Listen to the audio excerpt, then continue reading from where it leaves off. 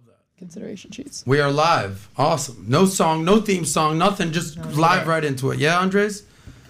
All right, boom. So we're live. Welcome to SOSCAST, episode 63. This is where finance meets romance, only on Valuetainment, the #1 channel on the planet for entrepreneurs. My name is Adam Sosnick. You can call me Soz, and I'm here to do one thing.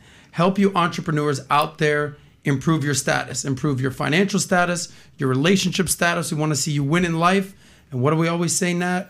We want to see you get paid, laid, and do it your way. Boom. And on today's show, it's all about Gen Z. So if you've got friends that are young, 18, 21, 25 and under, this episode is all about you. Us old guys, I'm the oldest millennial in the world right now, okay? 1980. Old as it gets. Guys, go ahead and find something else. This is all about Gen Z, today's episode, okay? You're going to learn something, but we brought in some, what I would call very astute, profound, smart, young Gen Z influencers to drop some knowledge to our friends at home out there today. So with that being said, we all know Natalia. Yes. Natalia's usually here. Hello. Upgrade. We got Malik on the ones and twos today. Hey. So Natalia's going to be managing the chats, answering your super chat. Give us some good super chats. We've got some great Gen Zers in here, so I think we should get some good questions for them too. And just a shout out, we love you guys. We've already hit 91,000 subscribers, so make sure you guys subscribe. We're almost going to hit the 100K, and word on the street, there should be a big celebration for that. So, really? Okay. With that being said, let's get into it. Right? Yes. Anyway, our guests on the panel today. Ladies first, age before beauty. I don't know what is it? Beauty before age, whatever it is. Mia Dio, is that how you say it? Yes. 21-year-old Instagram influencer, YouTuber, over 5 million on TikTok, and you might not know her as the person she is today. You might know her as the Russian, your favorite sugar baby, lifestyle coach, makeup girl, supermodel, travel influencer. I didn't do it any justice. But could you say it real fast? Of course. Hello again. It is me, your favorite sugar baby, lifestyle coach, makeup guru, supermodel, now also travel influencer, food connoisseur, and wild animal whisperer. And STEM advocate, I want to say? Oh, yes, I forgot. And professional STEM instructor, which STEM to me means sugar baby training, education of money. Sugar baby training, education, money. Amazing. So we're going to find out what makes Mia tick, the real Mia. We're also going to find out what makes the sugar baby, the Russian supermodel, all that tick. Absolutely. So we'll get into that. And then on the left, at the end of the panel, you've probably seen his face a million times. He's gone viral multiple times. His name is Jordan Welch. What's up? 24-year-old entrepreneur, YouTuber, e-commerce innovator, mentor to a lot of young men out there, and just a laid-back, cool stud of a dude. Did I get any of that right or wrong? That's a great intro, Adam. Thank you very much, man. Well, respect. Did you write that yourself? I think, I sent it to them. That's it. They just put it on the card. Edification. That's what I do. I want to make you guys look good. But anyway, thank you guys for listening. I say this all the time on these panels. I bring in great people to interview and discuss, but at the end of the day, it's all about you guys at home. My one goal is for you to walk away from each of these episodes and be like, damn, whatever Jordan said, I got to get my life together. Mm-hmm. You know what? Mia, she dropped, she looks good, but she's even smarter than I even thought she would be, all right? And we all know that Nat looks good, so let's not even go there, Malik. Keep your eyes to yourself, homie, all right? Love you, but Malik. We're excited for our panel. We're excited for you guys to be here. So let's get into this thing. So here's what we usually do, just to kind of prep you guys. Before we get into a list of topics, we've got topics galore. I want the audience to understand who you guys are. So we start off with very basic stuff, 30 seconds or less. You say, tell us your story, who you are, your relationship status, and how you make your money. Jordan, you want to go first? Yeah, let's do it. So as long as I can remember, I've been passionate about two things, right? Business and YouTube. And since I was in middle school, I've been trying to figure both of those things out. I tried different YouTube channels, maybe like 5, 6, 7 channels. Tried all different type of businesses in different fields. But now at 24, we have one of the fastest growing YouTube channels about business. And I recently sold one of my companies in August. So I'm just trying to keep it going and keep inspiring people. That's really my mission. I am in a relationship as well. You are in a relationship? Yes, exactly. How long you guys been together? About a year, yeah. About a year, respect. Yeah, thanks. What's the age difference? Like a couple months. Okay. Yeah. You're older or she's older? She's a little older. Okay, look at my guy. Cougar chaser. Cougar, come on now. She's one day older. Cougar, like older chick. Respect to you, Jordan. Yeah, and I do have some follow-up questions, obviously, on the business and the company you sold. Yeah, sure. And all that. We're going to get into that for sure. Mia, Go ahead. Tell us your story, your relationship status, and how you're making your money.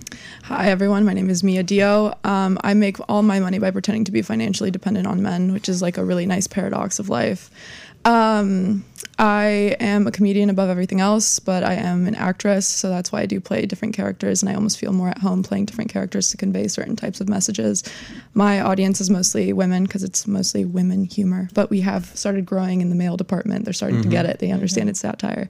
And yeah, I've been honestly doing comedy since I was 12 years old, making YouTube videos since I was 12, uploading by 14. I have a background in, well, my dad used to work in Univision, so that's how we would bond. He got me my first camera, taught me how to edit, and was like, go have fun, kid. You're not allowed to do anything else because I'm Hispanic. So I couldn't like sleep over or anything, so I would just stay home and make very embarrassing videos, but it built character. Nice. Amazing. And I'm sure your DM is like off the hook, getting people sliding in your DM. What's your relationship status? Oh, yeah.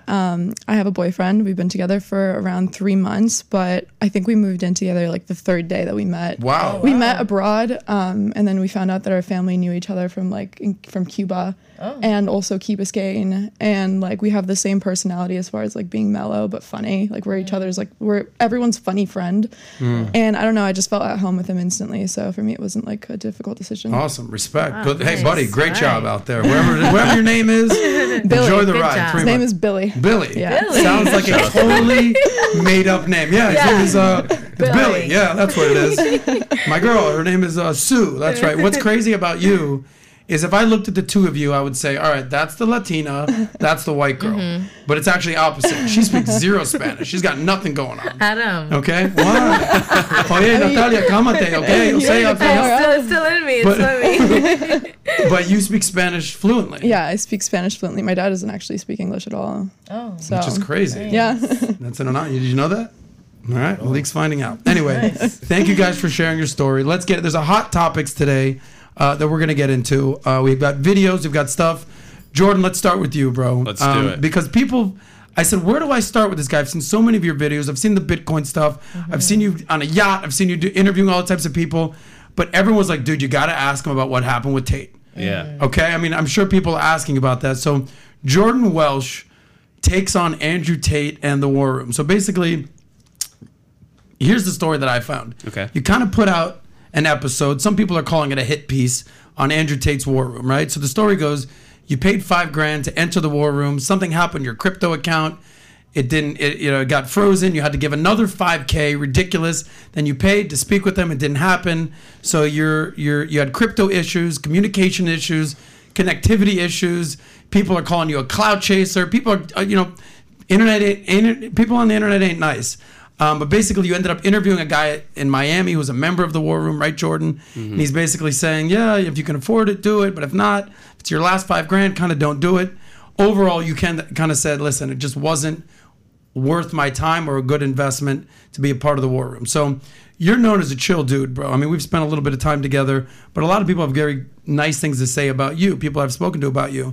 So why did you want to start this internet drama with the top G, Andrew Tate? Yeah. Yeah, well, look, I'll preface it by saying that, I respect Andrew and what he's built. He's a great man from what I see, and he has a good message to share with the people. I wanted to create an objective review of this product because nothing on the internet had existed. This was a product that I was genuinely interested in, the War Room. And if you go to YouTube, there are 0 reviews about the product. So I'm a YouTuber. I saw this as an opportunity to fill that gap and also join this mentorship, this network that seemed interesting to me. And I showed the whole process on the video. For me, it was underwhelming. For what it is hyped up to be, for the value that it is marketed as, once I got inside there, I did not feel as if it lived up to the expectations. And that's what I shared in the video. But to balance it out, I included somebody else that had a somewhat better experience than me. So I think the people that are trying to call my video a hit piece or something like that, I don't know if that's fair because I really did try to give an objective look at the program. Personally, I didn't like it. I've paid over $10,000 for mentorships before. I've been in these programs in the past. This one, for me, did not live up to those expectations. So I don't know, man. I just didn't like it that much. And I didn't say, oh, I hate Andrew. Andrew's a scam artist. Oh, he's a bad guy. I literally just went in there and showed my experience. So Yeah, so here's what I'll say to that. So Patrick, PBD, and I flew out to Madrid. We did a fucking 10-hour sit-down with Andrew Tate. I watched it. Okay, Yeah. cool. Yeah. I mean, we only 5 hours of it was on film, but we had lunch, we had drinks, we had cigars. We shot the shit, we hung out. like everyone's like, well, so what was it like? What was it like? What was it like? Because everyone's, I mean, nobody's taken the internet by storm like this in the last year or possibly ever, like Tate. And all I could do was be real. I said, listen, because I could very easily be like, he was a fucking scumbag, and I throw him, like, that just wasn't the case. So, but at the same time, I don't agree with everything the guy has ever said. I don't agree with anything anybody's ever said. Of course. Nor do I disagree with everything that somebody said. But my take on Andrew was that he's certainly a smart guy, a gifted talker, badass dude. Like, you know, his hands are like masculine dude. Like, you shake his hand, you're like, all right, player, I see what's going on here. Like, so, but there is sort of like I almost compare it to like when The Rock was the wrestler. He was The Rock, but when he stepped in the ring, he became, do you smell what The Rock is? It's kind of like a persona that you play. Okay. I don't think that's a mischaracterization of what Tate's doing, is that he's a real person. He has all those attributes, money, women, success, all that. But when he puts on the shades, he becomes the top G. I don't think that's a mischaracterization. But at the same time, I don't know anything about his business model, the War Room, right? So you have a way deeper knowledge base than I do because I never signed up for it. So, you know, his response, because he did a response video to you. Did you see the response video? Yeah, I saw the response. And to be honest, I don't even think he watched the actual video because his response didn't touch on any of the points I made in the video. It's just, oh, he's an idiot. Oh, he's a dumbass. Oh, this and that. Like, for me, it didn't feel like it was a genuine response. It was more like, let's switch the narrative up so people go and shoot backlash at this guy instead of actually hearing what he has to say. Yeah. And it worked. You know, his fans all came to my video with crazy comments. Really? But at the end of the day, my audience is still as strong as ever. I didn't lose any followers. I didn't get any real hurt from that. It was just a couple of, you know, tater tots coming behind me to, you know, say something. Tater tots. Did you expect that when you did that video? Was that like an outcome that you were like, this is probably going to happen, so I'm still going to do it anyway? Or like, were you doing it for that? Like, partially? I didn't expect that it was going to get that crazy of a response. But when he responded, I knew that the people were going to come, you know, just because they follow anything that guy says, like, religiously, almost stronger than anybody else on the internet. But what happened was the video where he responded to me got deleted. So you see one there that has like 20,000 views, but there was one that got like 200,000 in a day. Right. So like, what channel was that on that it got deleted? It was on one of my friend Sneeko's Clips channel. Gotcha. One of his fans cut it up. But yeah, I mean, it happened. It's in the past now. I mean, my new video is my biggest video yet, and there isn't even a single comment about Andrew on that video. So it's like, crazy because you're friends with Sneeko. Yeah, that's my boy. Okay, that's your boy. You guys known each other for a few years in Miami? No, so he just moved to Miami very recently. From where? I got connected with Sneeko about a year ago. He's from New York. He's from New York. Got it. Yeah. So, you know, you're addressing this head on. So I got to tell you, mad respect. You're calling the tater tots respect. I just think it's funny, but okay, you know, one day, I'll say this to wrap it up. Yeah. One day I would hope to still have that conversation with Andrew because I think we both represent the same thing. I think we're just here trying to inspire young men to go out and get it and show that it's possible. Yeah. So I don't think that I'm trying to create an enemy out of that man. All I wanted to do was create an objective review of his program, and I hope that he could take something from that and actually improve the product. So you guys never ended up speaking? No. After all that? No. Okay, so if I could set that up, is that something you'd be open to? 100%. Okay. And I think we could clear up a lot of the things there. Maybe, Tate, when you see this, let's set up a little call with Jordan. Let's clear the air. Let's all become friends here. Maybe instead of being a tater tot, now you're an advocate, and all of a sudden we're all friends here. Last question for you, bro, and then I want to get Mia's thoughts on everything we're discussing right here.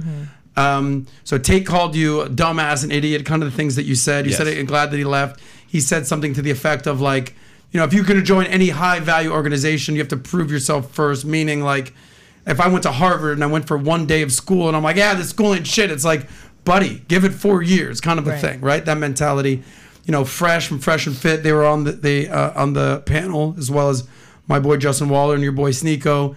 Fresh said he wants nothing to do with you. Myron, he said he kind of alluded to treachery. Even your boy Sneeko, even your boy Sneeko said, can I trust him or is he a snake? Yeah. So it's like, that's your boy. So now these red pill manosphere influencers are kind of, you're catching beef with them. So like what, and also obviously the community. So like last question on that, like how does that make you feel? Friends are even questioning, red pill communities coming to you. You seem kind of bulletproof. You're kind of like, I know what I'm doing, but is there any part of you that's like, maybe I'm getting myself in some hot water here? How are you processing all this? No, because I don't care. Because you have to understand that over this last couple years, I've been building a network of amazing friends all around the world. So if a couple YouTubers don't love me, it doesn't change my life in any way. My family loves me. My friends love me. So I'm not hurt by Fresh with his sunglasses talking about me on the stream. You know, we weren't even close to begin with. Gotcha. So. What about Sneeko? You were more friends with Sneeko. To leave out any personal details, me and Sneeko are good. We spoke immediately after that show. Okay. He called me actually before I even saw the response video. Actually, I'm cool with that. Like if he's friends with you and he's also sitting in an awkward situation with Tate, at Tate's house. Exactly, at Tate, he's not going to start talking shit about you. Right. He kind of played it like, look, what do you guys think? Should I trust him? They're like, oh, you can't trust him. But the fact that he called you afterwards, that's a friend. I don't think anyone's going to talk shit. Like, I'm not trying to drive a wedge between you and Sneeko. You sounds like you guys are cool. Yeah. Respect on that. Mia. Not the Russian baby supermodel, like Mia herself, the gorgeous 21-year-old influencer. You must have seen a million different clips on Tate. What are your thoughts on him? To be fair, so I have watched a lot of the Tate content because at first I didn't know who he was, and then I remember just getting a multitude of comments just likening me to him, just being like, oh, she is the female Andrew Tate, well, referring to my characterization, character. Exactly, referring to my character, but a lot of people don't know that it is a character. Yeah. I watched a lot of this stuff, and I can say that there were certain points that he hit on that I would agree with. You know, like the guy isn't just speaking absolute BS, but he's obviously also playing a character and is trying to get a reaction, a rise out of people. And that's why, you could attribute his success to the shitstorm that he's caused on the internet, pissing off women, riling up incels, and then the guys in between that are like, you know what, some of this stuff really makes sense. Or like, I wanna have like nice cars like this guy, and like, who cares if I'm bald? Women will love me regardless.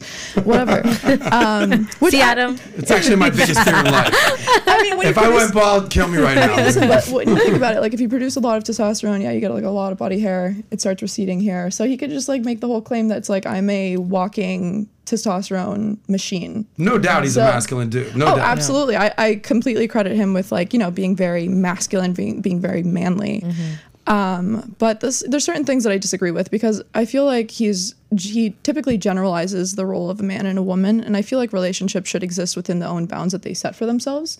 As in, people are different and everyone has like a different life experiences. So personally myself, although I do portray like a gold digger and I do have my own personal expectations for a relationship and men, I would say that at least the relationships that I've been in, I've been very clear since the beginning what are my boundaries or my bounds.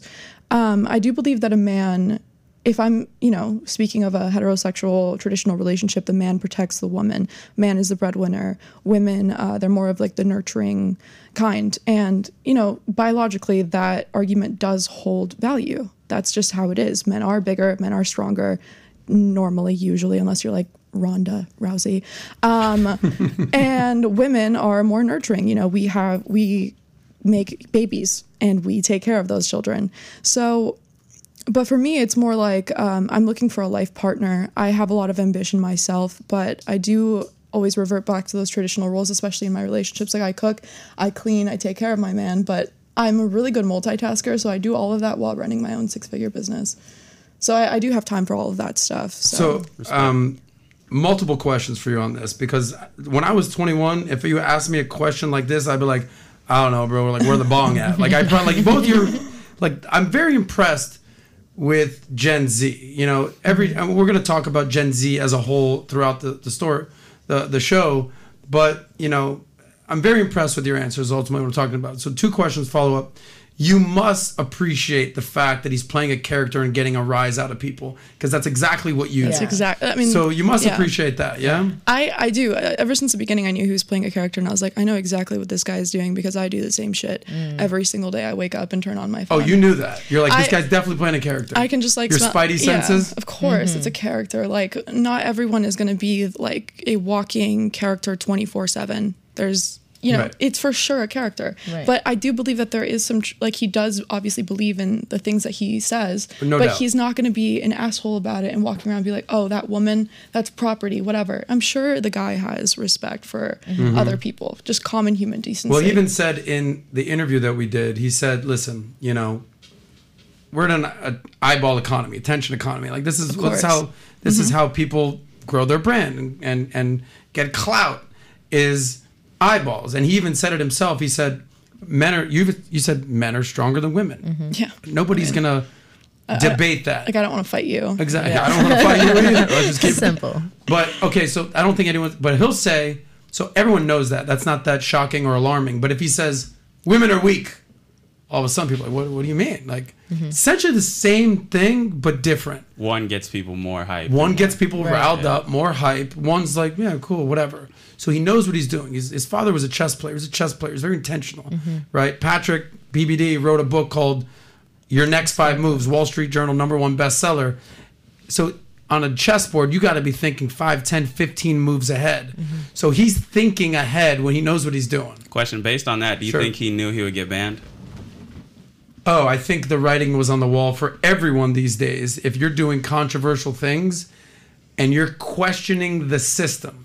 I don't think he got banned. I asked him this point blank. I go, if you can, if you were Vegas and you were putting odds on why you got banned, was it the chauvinism and the toxic masculinity, or is it questioning COVID or questioning governments and systems? He's like, oh, I already know.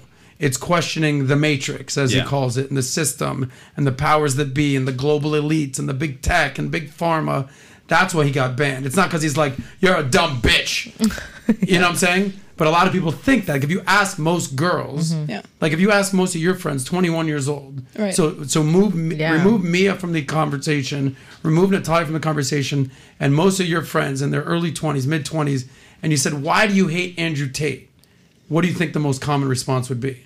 Well, before I answer that question, I would like to say that referring back to like life being a chess match and all of that stuff, him getting a reaction and instead of saying men are biologically stronger and choosing to say women are weak, it's actually very intelligent on his behalf to do that, because immediately his opponent is going to get a rile from it. So now they're caught off guard. Now they're angry, and now they're talking from emotion instead of logic.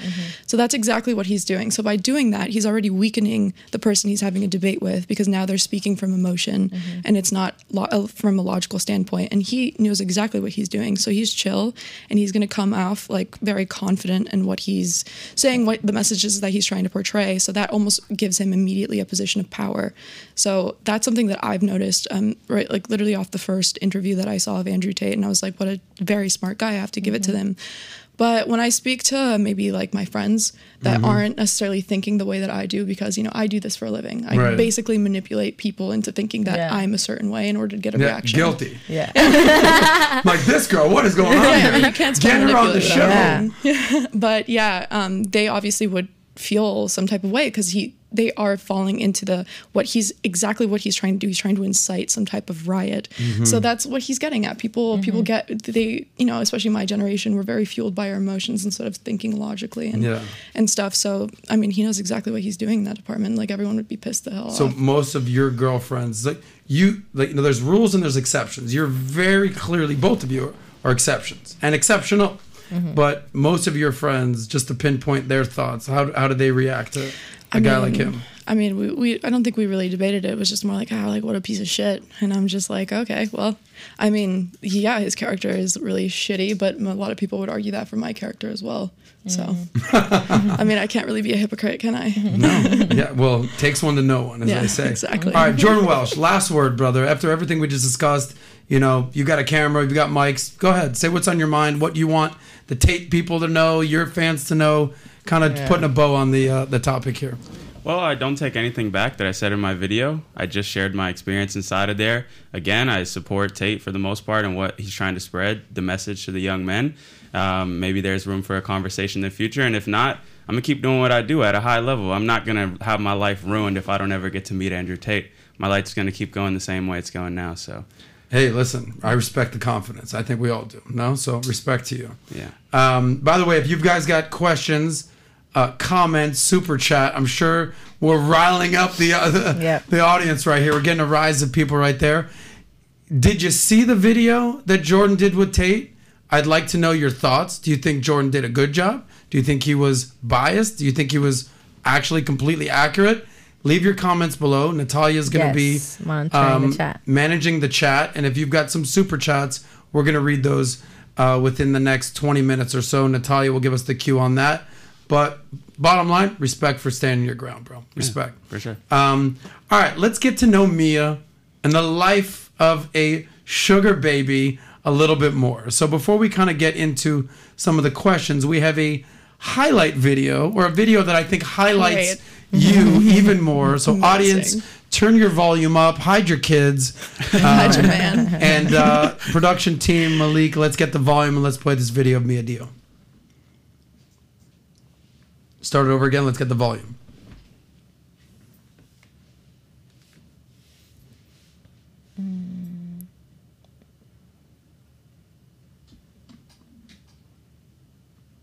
Volume. Real goals outside of marriage. Okay, start it over again. We got the volume. Pass away and give me all his money. Okay. Turn it up. People ask me how I sleep at night, knowing that I have no real goals outside of marrying an old rich man who will soon pass away and give me all his money. I simply respond on my stomach in case they want to kiss my butt. Hello again, it's me, your favorite sugar baby, lifestyle coach, makeup guru, supermodel, now also travel influencer, food connoisseur, wild animal whisperer, and professional STEM instructor. If men ask you what sign you are the most compatible with, you have to say $sign. If your husband asks you where you see yourself in 5 years, just say his funeral. If men ask you what makes you happy, you have to say cashy. Go find rich husband. People ask me how... No doubt that your comedic sensibilities are off the charts. So... at first, I didn't realize, because I watched a few videos. I'm like, is this a real thing? We had no idea. No, I know, because I saw your videos like a while ago, like kind of when you started, and then I kind of just like got off of TikTok and just fell off.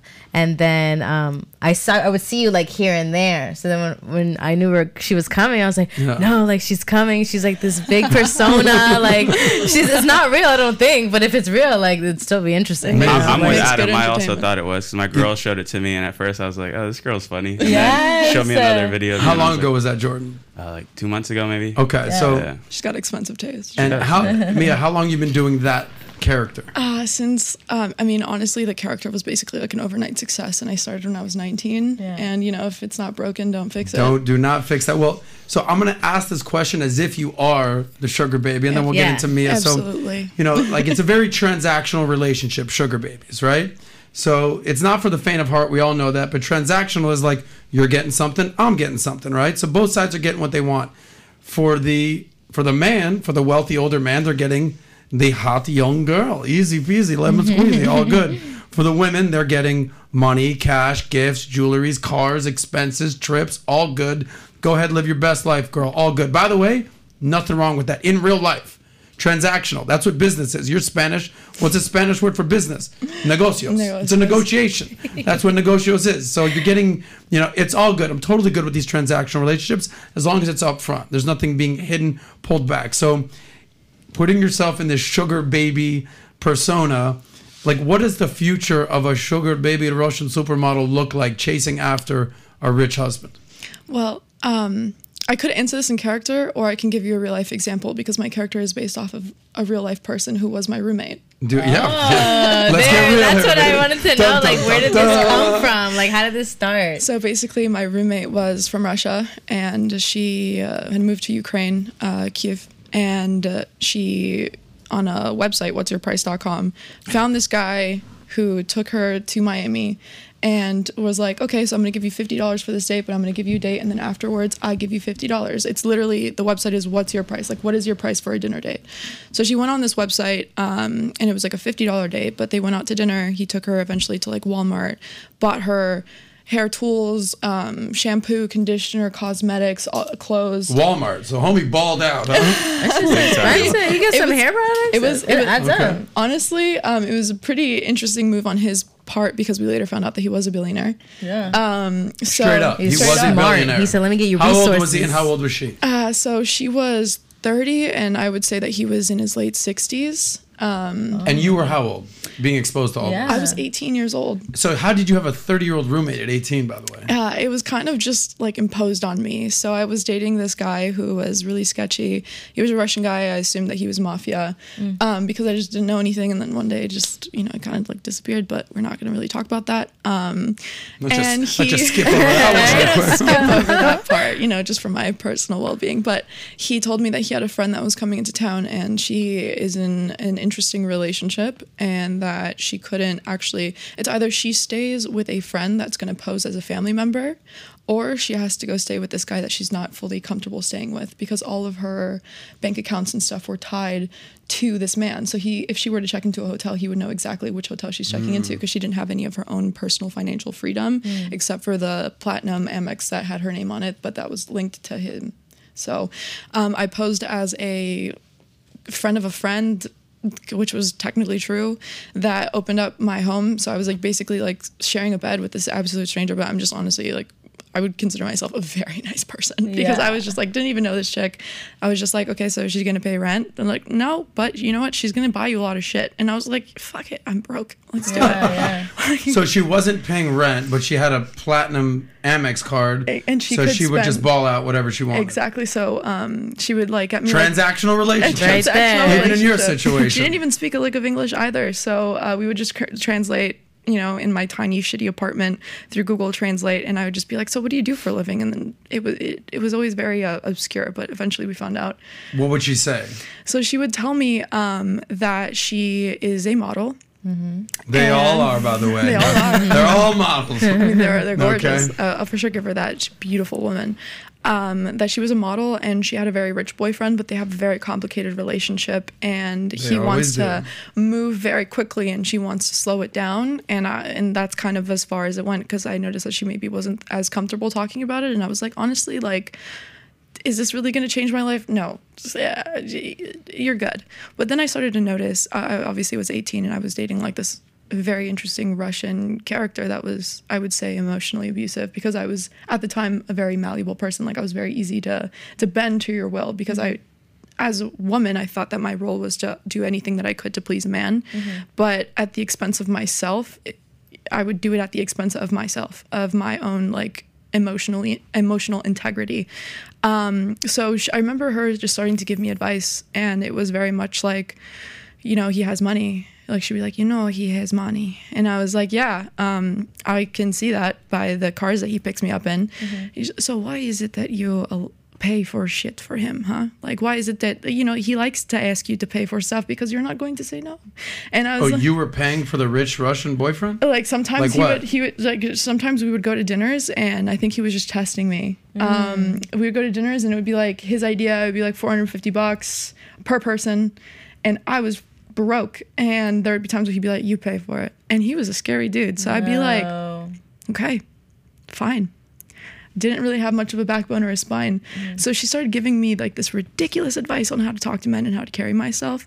But what was the advice that she would give you? The advice would be like, you're a woman, you're a prize, never pay for anything. If a guy wants to chase you, let him chase you until the ends of the earth. Don't show any interest, don't whatever. Which some of it could hold value. Like, you do have to play the game, but at the end of the day, like when you're in a like relationship, I think it should be, you know, I don't need to play once you're in a relationship, the game time is over, right? Exactly. It's more like, okay, now how do we grow from here? Like, now we're a unit, now we're a partnership. How do we expand from this point instead of constantly playing this game? And what was the age difference in you and the boyfriend? It was 10 years. So I was 18 and he was 28 at the time. You said he was a scary guy. I mean, yeah, he was just like, I just had a cold look. Like, you looked at him and you saw Siberia. Like, there was just something in that guy's eyes. But were you more attracted to him? Were you intimidated by him? Yeah. Did you respect him? What like, made how you does a stay in beautiful that? 18-year-old girl end up in this relationship? And on top of that, you're paying for shit somehow. Yeah. So he pursued me very intensely in the beginning. He like sent me messages on, so I didn't even have a social media following at the time, but he would send me messages constantly, like, he wants to take me out to dinner, he wants to do this. And I remember I had just moved to Brickell, and I used to live with my parents, and I had gotten a job for a real estate developer who actually ended up sexually harassing me for the whole year that I was working for him.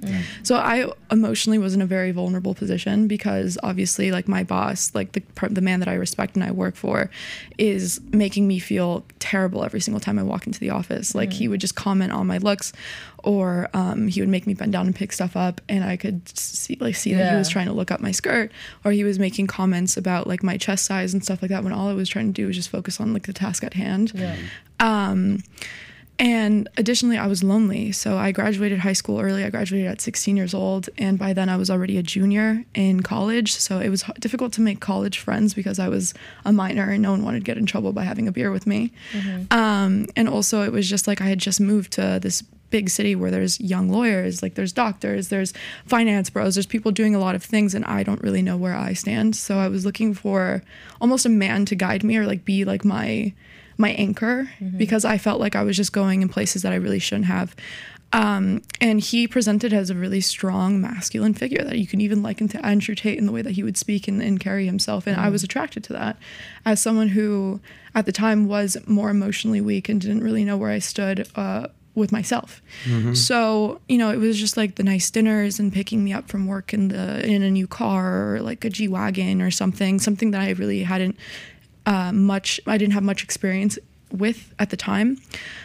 He would give me money for things in the beginning. I would pay for things, but he off the bat started paying my rent. So he financially dominated me really early on. So I almost felt like I owed him because he was paying my rent and he knew I didn't make that much money and I was trying to find a new job because I was getting sexually harassed. So he knew I was in a very vulnerable position. He was also married. I found out later, but it wasn't like a real one. It was like one of those Miami ones that it's like, come on, I just want to be an American citizen. So I don't know anything about that, by the way. I don't know. Just like wink, government. I definitely married that girl from. I was a kid, so yeah. I was a kid, and I made mistakes that kids tend to make, especially when you're looking for love in the wrong places. But I think I've grown from that, and I'm glad that I was thrown into such a turmoil, very turbulent relationship, because I was able to see one extreme and know then kind of like be able to like sniff out red flags. And it's led me to have great relationships from that point forward. So like there's a million different questions I have for you, but let me just start with like sort of a basic premise, and we can kind of have a conversation from there. So there's a saying in the manosphere community that a woman simply is and a man must become. So let's use you two as an example. You're 18. You're a beautiful girl. Comedy, skits, all that aside, you're getting dudes to pay your rent just because you're a pretty girl. Yeah. Facts? Facts. Dudes are hiring you and, scumbag, sexual harassment guy, but you're being hired, you're getting a job simply because pretty girl. Facts? Facts. Jordan, on the other hand, ain't nobody sexually harassing you from what I understand. No, not too much of that. Yeah. When you were 18, 21. Yeah. So when I say that a woman is, and a woman simply is, and a man must become, you had to become who you are today. Like, you're 24 years old. You had to start a YouTube channel. You had to do how many freaking 100 videos to even start getting eyeballs. You had to start making money. You had to build a business. You had to build an e-commerce platform. You had to build several companies. You had to start interviewing people to become the man you are today. And by the way, you're 24. Just imagine when you're 30 or 34. Like, right. There are different set of rules for men and women. Yeah. And I don't think that's controversial. A guy starts off as a blank slate, right? Like, all right, bro. Like, I use the especially in finance, you'll appreciate this. I use the traffic light analogy. Okay, feel free to use it. When it comes to money, red light is you're struggling, you're drowning in debt, you're paycheck to paycheck. Ain't exactly good. You want to get to a yellow light. Yellow light is like, all right, you've got some money, you're no longer paycheck to paycheck, maybe you're debt free, but you're not building wealth. You've got some money. Eventually, when you become debt free and you stack cash, you have an emergency fund, you've got a cushion, you've got a rainy day fund, you're paying your bills, you're good. Now you're at a green light where I'm investing, I've got Roth IRAs, 401ks, crypto accounts. We out here doing our thing, right? So to extrapolate that and talk relationships, let's use this. Our lovely friend Mia here was born, as a girl, 18, green light, let's go. Hot girl, who's paying her rent? Get a job, let's go, let's do the damn thing. Green light, you and a relationship, and business, you had to start from the bottom, you had to work out, you had to stay in shape, you had to make your money, you had to develop confidence, you had to basically do all these things, develop a sense of humor, have a social network, do all these things to get the girlfriend that you have today, okay? So, like, men and women are totally different, and I think that's fine to say. And here's an example of that in living reality. So anyways, you want to comment on this just a little bit? Like, when you were 18, nobody was sexually harassing you or making you bend down and pick things up or giving you jobs or paying your rent, for that matter. I mean, truthfully, at 18, I really wasn't even getting a look from girls. I was getting out of high school. I was really depressed because I always had this vision to be a businessman, and I had no money. So I'm like the broke businessman. Yeah. And I never wanted to go to college because I wanted to build something successful in high school. And now I had to go to this school that I wasn't interested in. I was getting into debt. So, yeah, I didn't have that. But I also think that it's not just when you start to develop money. It's more like you develop this confidence inside of yourself. And the way you do that doesn't always have to be your bank account. Like, start to dig deep and understand what you value in this world. And that's a real spiritual process, not something you can do overnight. Once you find that, you can start to figure that out for yourself. For me, I found that through reading books. I found that through spending time with the people very close to me. I found that through meditation and prayer. I found that through being in the gym almost 5 days a week, really just working on myself. And as a matter of fact, from me going on that journey, I was able to make more money than I ever did in those earlier years. Obviously, I got older too. But yeah, I'd say that I was not getting any looks from girls when I was 18 or 19 or 20. It was really once I started to say, okay, I am that guy. I can go out and get money. I can go out and get successful. I can go out and get fit. That's when I think women start to respect a little bit more because you respect yourself. Yeah, so I think, well said, by the way. I'm so impressed by you guys. Jesus Christ, I got to get my life together when I'm 21, 24. But confidence is such a important factor regardless who you are. But if you're a man, like you said, it comes a couple different ways. So an example is, I know a bunch of kids in Miami that are, your guys' age, 24, 25, 21, whatever, crypto guys that made a bunch of money, overnight on a Dogecoin bet, whatever the hell it was. I mean, obviously they've lost a lot of that now. But that doesn't mean that they've done shit with their life. That doesn't mean they have confidence whatsoever, just because you've come across money. A lot of these kids that I've met, 'cause I know so many young entrepreneurs, they are losers, and I love them. They're my boys. But like, you see them at a club, you see them go try to talk to a girl on the street. Exactly. Like it's not about necessarily making money. It's like you got to build up that confidence inside yourself. 100%. Like to your point, Jordan, money is one part of the tripod, so to speak, right? So the flip side, I know a ton of dudes in Miami that I've partied with. I've been in the party life like for 20 plus years in South Beach.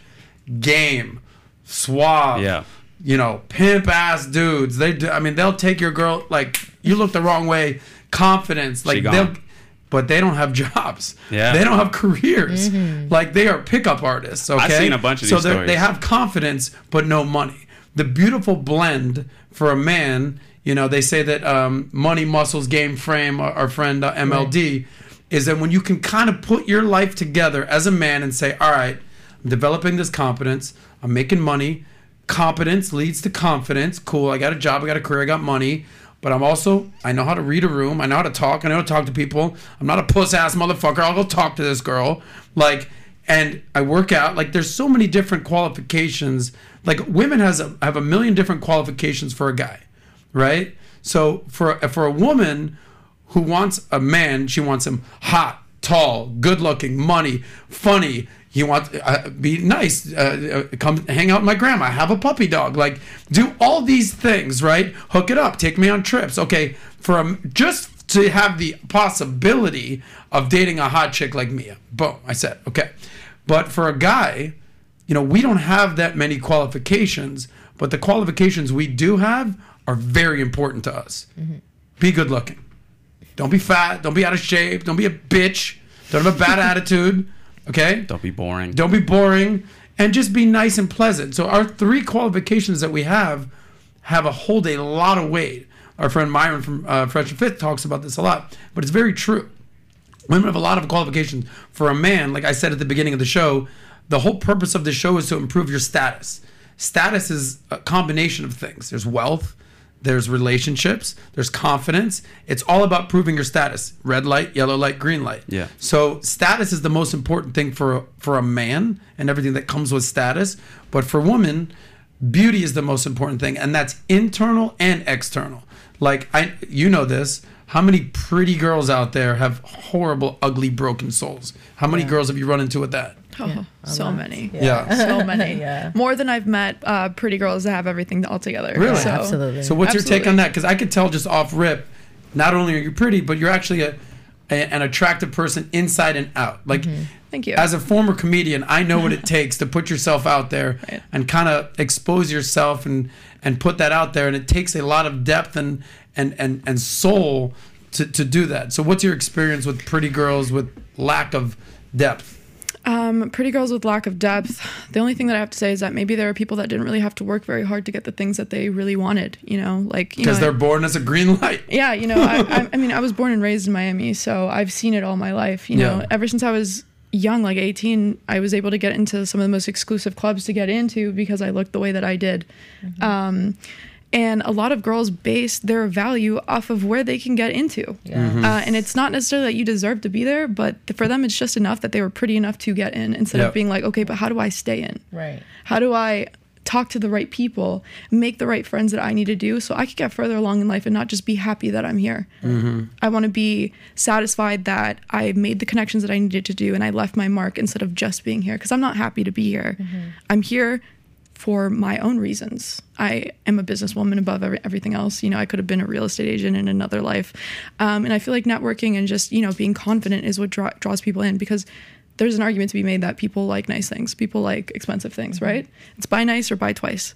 And men like buy nice or buy twice. Love that. That's true. So, I mean, guys like women like they like their cars. They like them foreign, they like them exotic. And, some people, there's an argument to be made that some guys like them with low mileage, whatever. But, as a woman, or at least one that I would consider my head to be on straight, I feel like I was raised right. I believe that my value is a lot more than that, because I can get a man's attention, but I know also how to keep it. Because there's a misconception, and I feel like I'm also feeding into it with my persona and people that don't know how to differentiate reality and satire, is that there is, okay, so you can attract a man. I've dated a fair share of either very famous guys or very wealthy, like billionaires or something. And yes, they were attracted to me because I was pretty, but I kept them coming for more because they were able to sit down and have a conversation with me. We were able to discuss the things that they were interested in, whether it was Elon Musk and AI, or if it was what are my stances on certain socioeconomic or political issues. Ultimately, guys are looking for a partnership. There's that saying that, behind every successful man is a good woman. And I do agree with that, but I also believe behind every successful woman is a very good man. So it's just, you have to have a lot more to offer than just your looks. So the women that are broken souls and are shallow and are clinging on to just their looks for validations, because that's all that they've really been able to hone in on, instead of going through like this whole path of self-discovery and what am I really worth? What do I really stand for? What are my goals? Do I want to pursue my goals, or do I just want to be someone's wife instead of being the Dio family, right? Dio family versus someone's wife. So that's what I believe. The Dio family, like your husband's going to take your last name? I mean, I wasn't going to say his last name.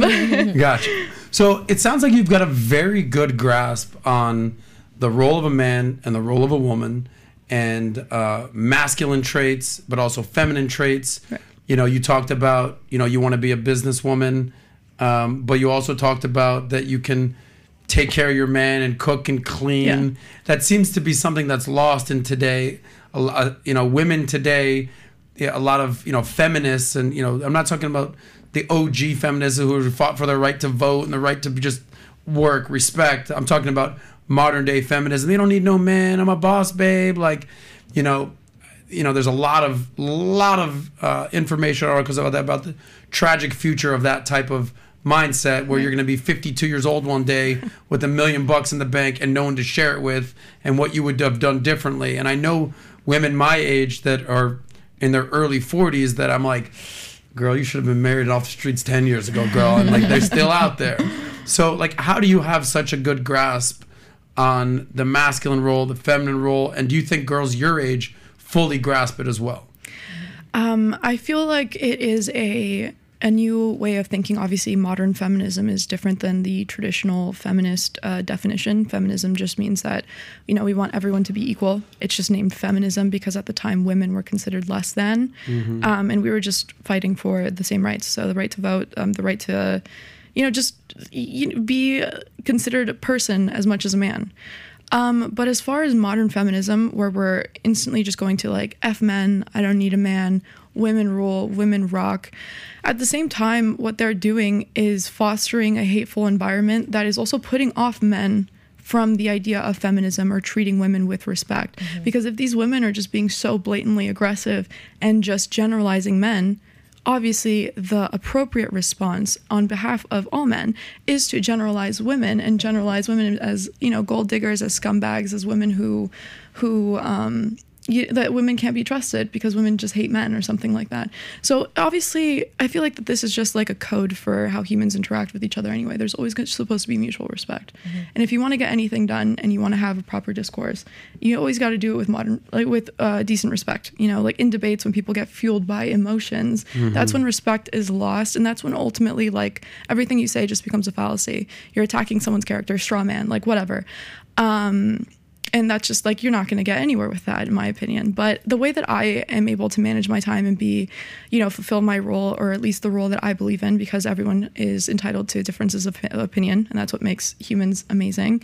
My role of a woman, or at least the role that I have given myself, because of traditional feminism, I now have a choice to do the things that I want to. My choice is to be a good partner to my man who has a traditional job. You know, he goes in the morning and he comes back in the evening and he's exhausted.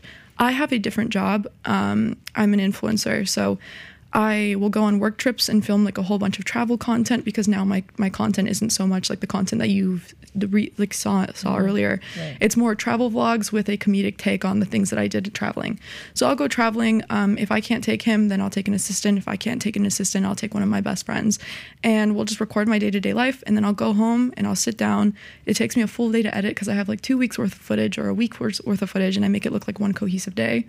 Even reusing the same makeup, reusing the same outfits, just to like, you know, at least make the story seem more genuine. And you edit your own videos? I do everything myself. Nice. Do you edit your own videos too? Yeah. Nice. Why aren't you guys hiring editors? We got great editors. Well, I have a team, so I have them basically cut up the video and take out all the scraps, and then I do actually like the fun part, the music, the voiceovers, the storytelling elements. But like I don't sort through the footage anymore. Like I do have help, but I like doing the actual story part of the edit. So you guys, these are real jobs. Being a YouTuber, TikTok influencer. Yeah. These are real jobs. Yeah, definitely. I want to play this video and I want to ask these questions about what you guys are looking for dating, right? So let's get the audio right this time. Here's Mia talking about red flags in a relationship. Oh, I know this video. It was like lazy content. 101, where I'll help you realize that you are not a bull. So why do you keep charging directly towards red flags? If men wear flip-flops, red flag. If man understands the difference between shampoo and conditioner, red flag.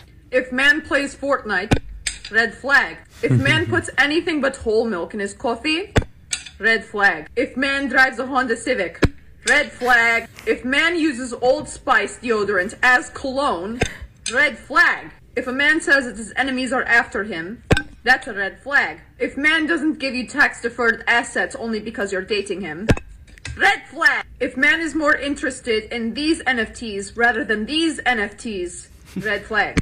If man has any poodle or poodle-like mix, red flag. If man owns real estate in the metaverse but still lives in his mom's basement, red flag. And finally, if man is not rich husband material, red flag. Well, I don't think that's lazy material at all. Why would you call that lazy material? I think that's fantastic. Oh, because I could do a lot better. Really? You got the accent like perfect. Yes. I would say that the accent isn't even that good, because it used to be like Russian sugar babe, because it was hard based off of my roommate. Right. But people got sensitive as far as like me singling out like one specific nationality and saying, but I'm just like, okay, whatever. We'll make her ambiguously European, kind of like Anna Delvey. And this was actually before like the series came out. I was just familiar with Anna Delvey in general, so I switched the accent to be a little bit more ambiguously European. Like you could have been born in one country, raised in Switzerland, studied in the UK, and came to the United States. So now I have that more of that accent, so I wouldn't say it's like necessarily spot on. And disclaimer, like obviously not all Russian people are like that, you know. No. It's just based off you're my playing roommate. a character, okay? Exactly. That's like when Adam Sandler played You Don't Mess with the Zohan. Oh yeah. We got it. He's playing a character. He's like a sexually charged hairdresser with a package he's doing his thing. Anyway, as far as red flags go, I'm proud to say that I have none of those red flags, specifically the real estate, the metaverse. However, I do know the difference between shampoo and conditioner. Why is that a red flag? I just thought it was funny because it was like, okay, well then who taught you that? What woman taught you that? Yeah. It was just a play on like toxicity. Mom, thanks. So Adam, you don't own a single pair of flip-flops?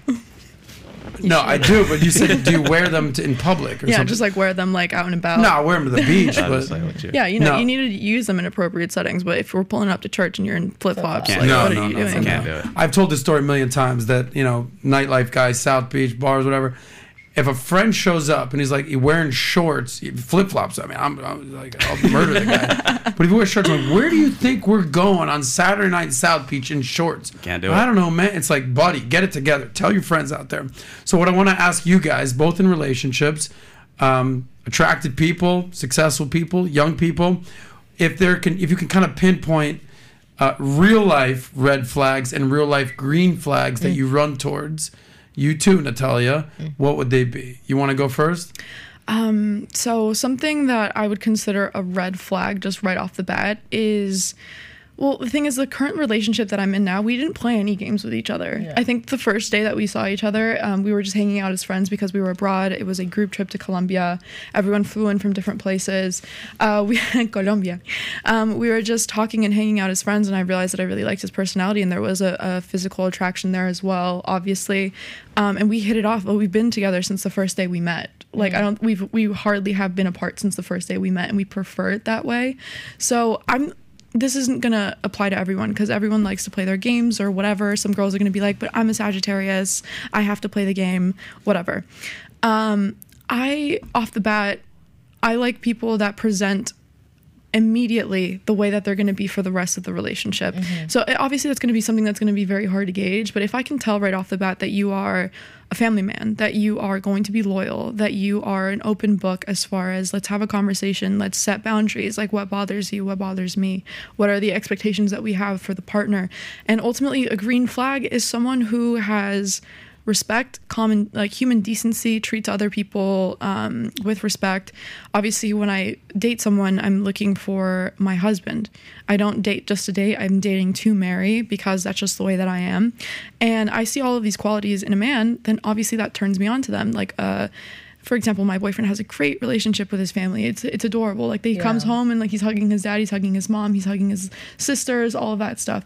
I noticed right off the bat that all of my boyfriend's female cousins would call him for advice because he'll just sit and listen and give good advice, and he's someone that just makes people feel comfortable in their own skin. And since your partner obviously is going to represent you, or at least a large aspect in your life, if you just have the same morals, have the same basically bullet points for life, then that's someone that I could see a future with, because I would consider myself a kind person who's listening and would love to give you advice or help wherever I can. I'm a very affectionate person. I love my family. I treat everyone with respect. If my partner does the same thing, then I'm comfortable making them an extension of me. And that's kind of just what my green flags are. 2 follow-up questions real quick. What's the age difference between you and your boyfriend? So he's actually the smallest age difference that I've ever had. I've gone all the way up to like 16 years of an age difference. But he is about to turn 26 and I'm a strong 21, like 5 years age difference. Yeah. So you've gone up to 16. Yeah. Yeah. Okay. Me too. And then the second question is you just kind of glossed over it, but you said that you're dating for marriage. Yeah. What? What? Is that a new thing for you? You're 21. I don't think that's most girls are dating for marriage at 21. Well, do I have that wrong? The reason why I'm able to be the caretaker of the men in the relationship and then also manage my business is because I'm very good with time.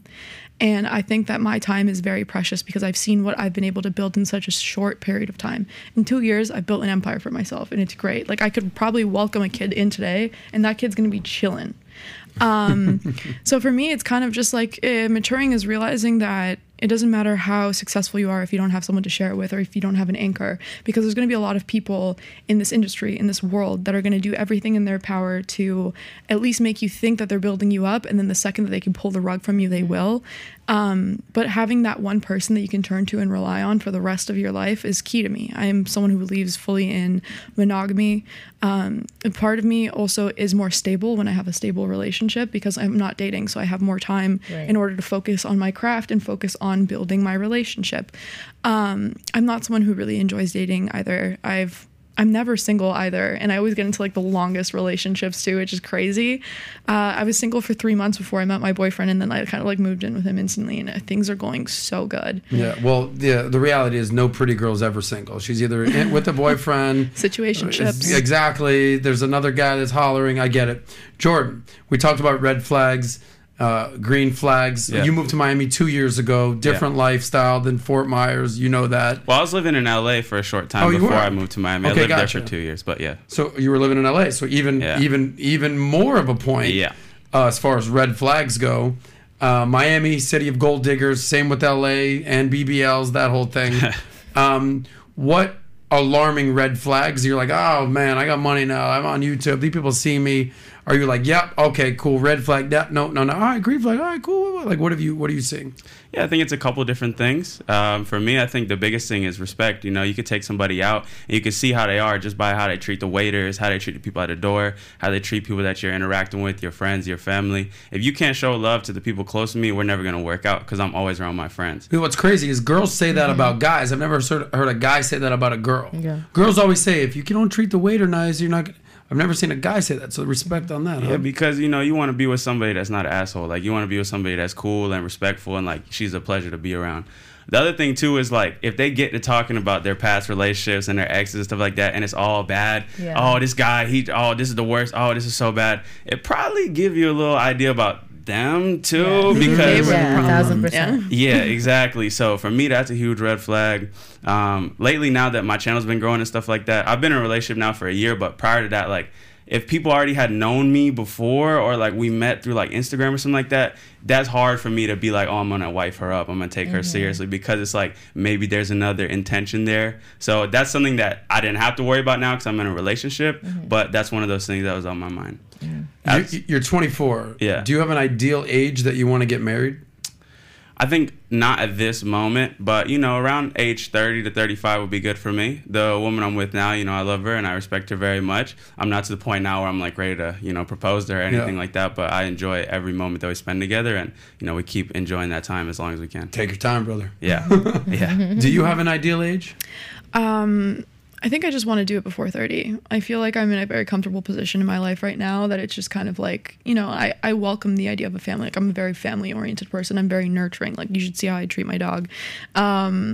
So for me, I don't necessarily put a timeline on things, because life works in very mysterious ways, and you don't want to rush, and you don't want to set these expectations for yourselves that you, when you get to that point, you don't feel ready for, and then you feel like a failure. So for me, it's whenever it feels right. I'd be down to, but obviously, ideally, I want to have kids I want my first kid before I'm 30. I feel like the body bounces back faster and stuff, so I can get right back on the ball and start doing my shit. This girl's hustling. Nat, is there an age that you want to settle down and get married and have kids by? Around the same age, around like that 29, 28, I would like to have my first kid. Now, I'm not like stuck on a timeline, but if you're asking me, it would be around that time too. It would be around that age, yeah. Before we move on, do you want to read any super chats right now, or wait for a little bit? We can read some super chats, actually. Let's get this chat going, guys. So I'm going to read some that we have already. Thanks, Gus. We've got you here. We've got $1. Thanks for that. The world runs in generalities. And then we've got Gus again, hitting it with the $5, right? We'll wait for the 10 too. He says, the more money men makes, the less he cares about the status, money, career. Women want men with experience, and men want inexperience from women. And then we've got this another one by DL Saint. I really want to know your podcast. $100. Thanks, DL Saint. We love you. He said, what's good, brother? Salute to you, Natalia. I reacted to your preach video and want to show tribute. Keep leading from the front, brother and sister. Shout out to PPD, Vinny, Jedediah, and the Valuetainment family. Respect. Thank you. Then this last one, we'll wait for the few more. It's $30 from Fahiz Azimi. He said, Jordan, you made a review on a top level... No. Jordan, you made a review on a top level networking group only after a month. Is it for clout? Stop the cap, Adam. Would you ever do hit piece on your former company friends if you don't like it? Is that a question for me? What was that? Question for Jordan. Read it again. Yeah, he said, Jordan, you made a review on a top level marketing group only after a month of using it. Yeah. Was it for clout? Would you ever do a hit piece on your former company friends that you don't like? Obviously, I wouldn't do a hit piece on my friends. And the video that I made wasn't a hit piece. I shared my review of the program. So, I wouldn't do a hit piece on my friends. It's crazy. People was like, oh, you're going to snake Sneeko now. It's like, come on now. Yes. All right. And then we have one last one. Then we'll let the rest of you guys come in. Terrell Xavier, thanks. $10. Please tell me how you review networking. What's the 8K War Room members don't exist? The whole purpose is to get in the room with influential people and give value. Adam, you preach networking. Yeah. So when it comes to networking, it's funny because I didn't include this in the video, but I actually went to a meetup with the people from the War Room. Oh, really? We went to a cigar lounge in Brickell called Empire. And I was there, and I pulled up. I was a little late, but there was like 5 other guys there, right? All different shapes and sizes, different ages. And I was sitting, or expecting to sit around a table of big dogs. You join the War Room, you're supposed to be around the highest caliber of men on the planet.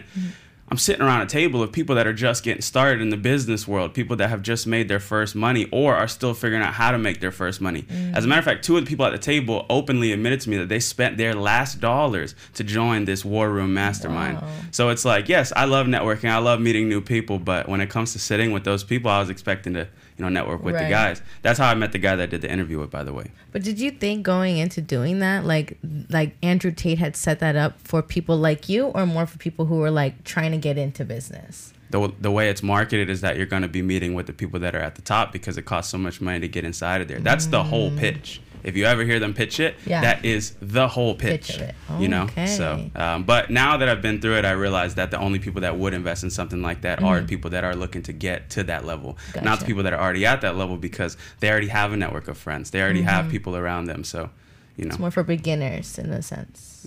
Yeah. Good take right there. All right, let's talk about Gen Z in general. Okay, so we've got about 45 minutes left, and then we're gonna wrap up here. But here's some Gen Z stats, some facts, some stories I want to get your guys' input on. So I'm an openly the oldest millennial out there. Okay, you're probably the oldest Gen Z, 25, 1990. I don't even really know the Gen. You don't even know. Yeah. Basically, 1996 is where the cutoff kind of ends. I was in 98. You're 98. Okay, so you're what? 2001. 2001. All right. That's so, right. And you're what year? 96. 96. 21. She's 21 still, somehow. But basically, listen, as a millennial or as the oldest millennial, every generation, when you're the youngest generation that's kind of coming up, every generation gets a bad rap, right? Every generation feels the heat from the older generation, right? So before Gen Z, everyone was talking shit about millennials. They're lazy, they're entitled, they ain't doing nothing. But now the oldest millennials are turning 40 or 41 now. So it's like, all right, they're not kids anymore, right? So even before that, Gen X, they were all slackers, Dazed and Confused days, those movies. Baby boomers, who are basically our parents and beyond, or grandparents for some of you guys out there, they were the hippies, Woodstock. That was that kind of generation. So everyone wants to kind of put labels on different generations. Now, you guys are kind of the ones getting shitted on these days by media, Gen Z, what have you. But the reality is you guys are the future of America today. You guys are the future of society. So what are just real quick, what are some of the stereotypes that you've seen thrown your way being, young 20s? What have you seen? I mean, Gen Z men these days, the stereotype is that they have no ambition, they have no drive, or they want to do something, but they don't go out and get it. I feel like that is a reality too. I feel like so many people see this quick success online. They might see my story and be like, oh, this guy, he made it. I could go ahead and do it too. Right. But they don't actually put in the effort to do it. It's like people that are in this generation are now more looking for like microwave success. Like they think that because they see somebody make it in 30 days, they're going to go out and do the same thing.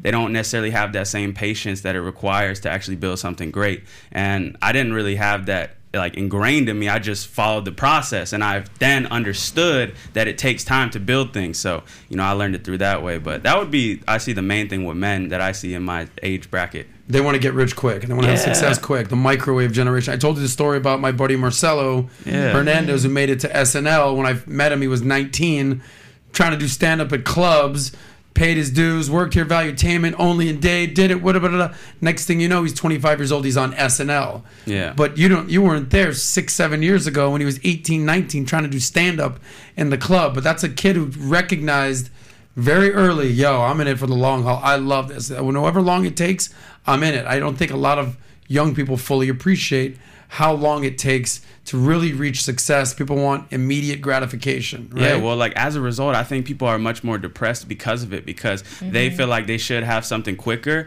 and they don't appreciate that it takes time to build something great. And what you realize when you do start to see things come together in your life is that journey, that long haul to build something is the best part. Right. Even when you make your first million, first 10 million, you are so appreciative of those days that you were sleeping on the bunk bed just trying to get it out of the mud. Like those are the days that you respect the most. So like to people out there, you have to understand that it's a marathon. And I know that's cliche, but it's true. Yeah. Like Adam, you've been in the game for a while and now you're doing interviews with the top guys. Like you started out a long time ago and now you're getting it going. Bro, let me tell you how true that is, Jordan, how much I appreciate that, because not only do I do interviews, now people are starting to interview me, right? Yeah. So even when I'm Fresh Fit, they interviewed me. And imagine if so Adam, how'd you make your money? Yeah, bro, I just bought crypto. Now I'm a millionaire. What's up? Like, that's my story. But the reality was I was sleeping on friends' couches. I was a party boy in South Beach. I had no direction. I had to move out of Miami into Boca. I started cold calling for 2 years before I made money. I'm dealing with struggles. I'm dealing with drama. Can't keep a girl because I'm broke as shit. Sleeping on couches. Finally, I make money. And like the whole come up story is the whole premise of why you can appreciate having money, is because I fucking came from nothing and look at me now. But if you don't have that story, and if it's just a microwave story, it's like, I wanted money and I got it, and look at me now. It's like that. Nobody wants to hear that story. Yeah, it's such a far-fetched idea, and it's what makes a great life. You watch these movies or these stories, like the movie would be no fun if the guy just started and he got it and then credits roll. 100%. Pursuit of Happiness, Will Smith. Yeah, Rocky. Like these stories are true testaments to what it takes to find success, love, happiness in life. It is a journey that we're all four of us still on today. So back to my initial point, that is sort of the knock on Gen Z, but it's also somewhat reality. Yeah, it's just, I think to tie it all back together is that our current generation, I think, has a harder time understanding that than ever, because they see so many success stories right in front of their faces all day long on YouTube, Instagram, and TikTok, and as a result, it makes them feel like I'm doing something wrong or I am not capable of doing this. When you are, you just have to put one foot forward and keep going every day. From your perspective, Mia, what kind of stereotypes do you see from regarding young women? Elaborating more on what you said, I definitely do agree. As far as we are the generation that believes in instant success, kind of like a cup noodle, but what people don't realize is it is 10 years of hard work to have that overnight success. Like, for example, me, a lot of people, like when I just tell my story and I just tell it very quick, I'm just like, one day I just made a video and it got 25 million views and my life was different. But if we really elaborate on that and really analyze what I did, I've been making these videos since I was 12, getting comfortable in front of, acting in front of a camera alone in my room, editing, all of that stuff, honing, like perfecting the way that I deliver jokes, comedic timing, all of that stuff. So at the end of the day, we're used to instant gratification, especially with TikTok and YouTube. We get information so quickly. We don't have to work for it. We can become politicians with just tweeting something, because we're also the generation of social justice warriors, pardon me. But I do think that there's a good and bad to that. I do feel like my generation is a little bit more sensitive, but it's also, wow, what a privilege that now we can voice these concerns that we have and ultimately make a movement. I think that the ball really is in Generation Z's court in how to focus on controlling your emotions, thinking more logically, and using the tools that we have been given as far as communication to really make an impact that is going to benefit the generations after us. Yeah, everybody has a voice now. Yeah, correct. And that could be a good or a bad thing, but I think it could be net positive if people could listen to Mia, what she's saying here. Yeah. You guys ever had a beeper? No. My first phone though, it had like and a little keyboard on it. Oh yeah, I was lit. Listen, guys, I remember when beepers came on the scene. We're like, what? You got a beeper, dog? Oh yeah. If someone wants to get in touch with me, they could send me a beep. Yeah. And the beep, and like you would have codes like 143 was I love you. Like 187 was like I'm gonna kill you. But that was I remember like in 10th grade, people are getting beepers. What? You sure you a millennial? No, I'm sorry. Oldest millennial. Remember beep? We know what you're talking about for old people out there. Right on the cusp. Correct. Technically, the Zennials, what they call it, Gen X and millennials were the cusp 1980. I would go back to that for a little while though. Like, the iPhone sometimes, man, I'm grateful for it and the opportunities that it has, but man, sometimes I just want to throw this thing away and just like take a break for a long time. Everything's got positives and negatives. Everything. I mean, just too many people have an opinion now. Yeah. It's like not backed. Well, back in the day, you didn't know what your friend from 9th grade's philosophy on politics were because there was no outlet for them. There was no Facebook, there was no YouTube, there was no social media, no Instagram. It's like, yeah, cool, like see you on the block, maybe, I don't know. But now you know what like Aunt Brenda's philosophy is because she's tweeting and Instagramming all day. Not even just your aunt, random people on the internet that you've never met before, and that even skews your perspective if you let it. Yeah, 100%. By the way, who was your comedy inspiration? Was there someone you're like, I want to be like her? I wouldn't say her because I feel like there's a gap in the market right now for a comedian a female comic that can really toe the line like these male comics and just, I don't know. I've been watching a lot of female comedians. I've yet to be thoroughly impressed, like as I would be impressed by Bill Burr, as I would be impressed by Dave Chappelle. I think that there's a gap in the market, so that's why I'm waiting for my debut, because when I do it, I want it to be effing perfect. What debut are you talking about? When I do stand-up. So you've never done stand-up yet? I haven't done stand-up, but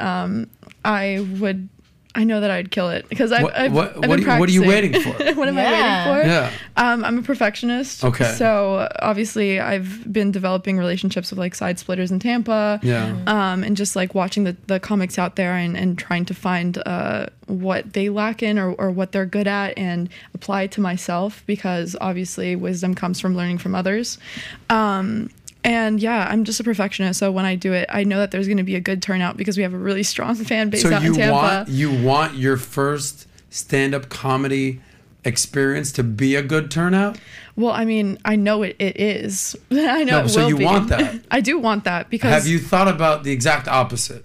Going to a empty Tuesday night open mic. Well, that's how you testing practice. Shit out. Exactly. Yeah. That's my point. Yeah, I haven't practiced yet, but I do go to those things. And I'd go to those and then do the turnout. Of course. Okay, I know I'm doing it the correct way, the way that everyone should do it. But I know that when I'm going to start obviously posting about it, and people are going to start showing up. Like the fan base that I have in Tampa is literally insane. I cannot go outside and walk my dog without running into a fan in the elevator and taking selfies. Love that. It's a very big college town too, so that's literally my demographic concentrated. It's women between the ages of 18 to 32. Okay, so the United States. There's no female comedians you look at and be like, all right, she's doing. I mean, I liked what Nikki Glaser was doing.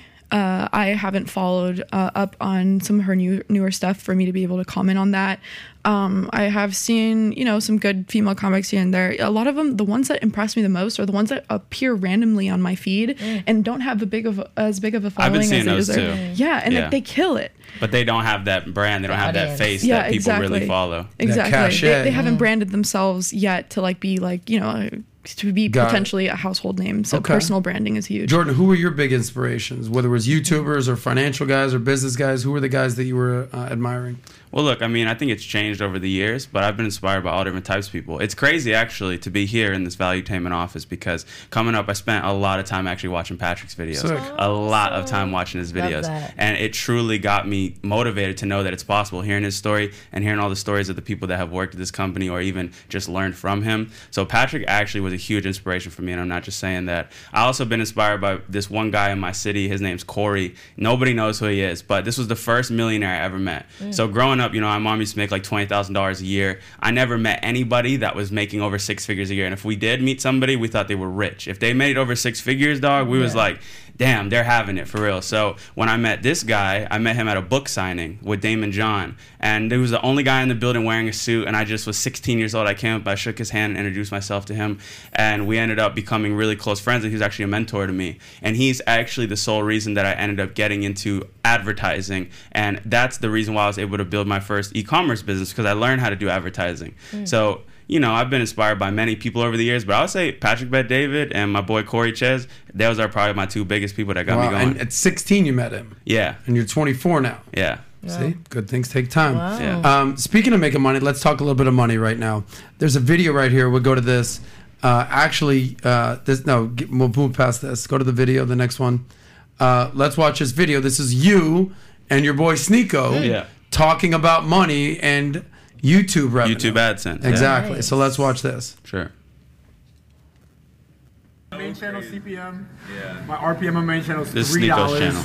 CPM Rest in $7. And look at my months on my main channel, million subscriber channel. And then Great. Jordan.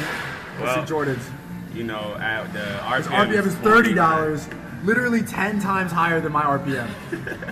10 times higher. So for the same amount of views, he gets 10 times the bread. Yeah, but if you show him that second channel and the amount of views he got on that. Okay, let's go to the second channel. Wait, can I see your month? Can I see your month? The month? Mine's like, this is my main channel month to month. Yeah.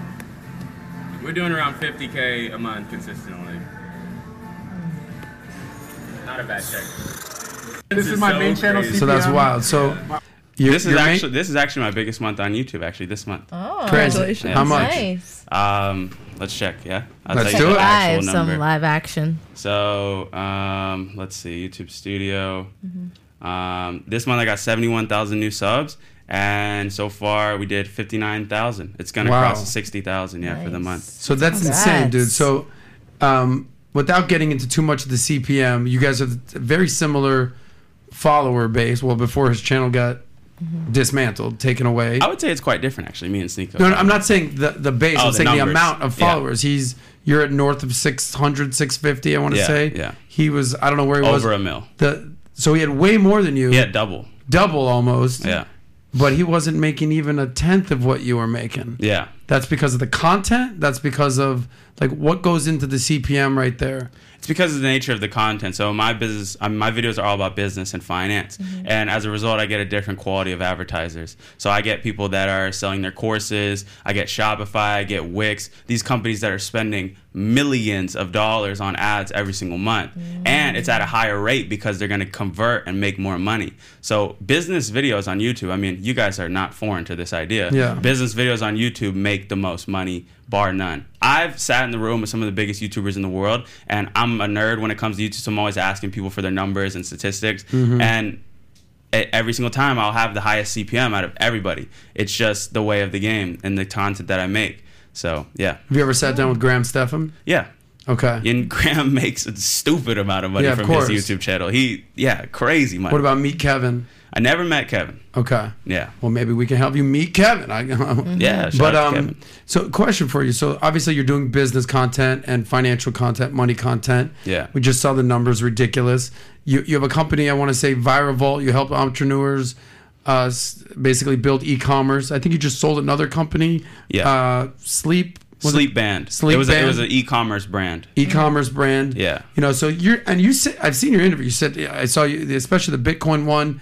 You interviewed Kevin O'Leary from Shark Tank, Michael Saylor, who's going to be on the podcast again next month. Nice. I saw you interview like a London millionaire, like the youngest London Iman millionaire. Ghazi. Okay. Yeah. OnlyFans millionaire. Like you're out there, bro. You're making money. You're networking some great people.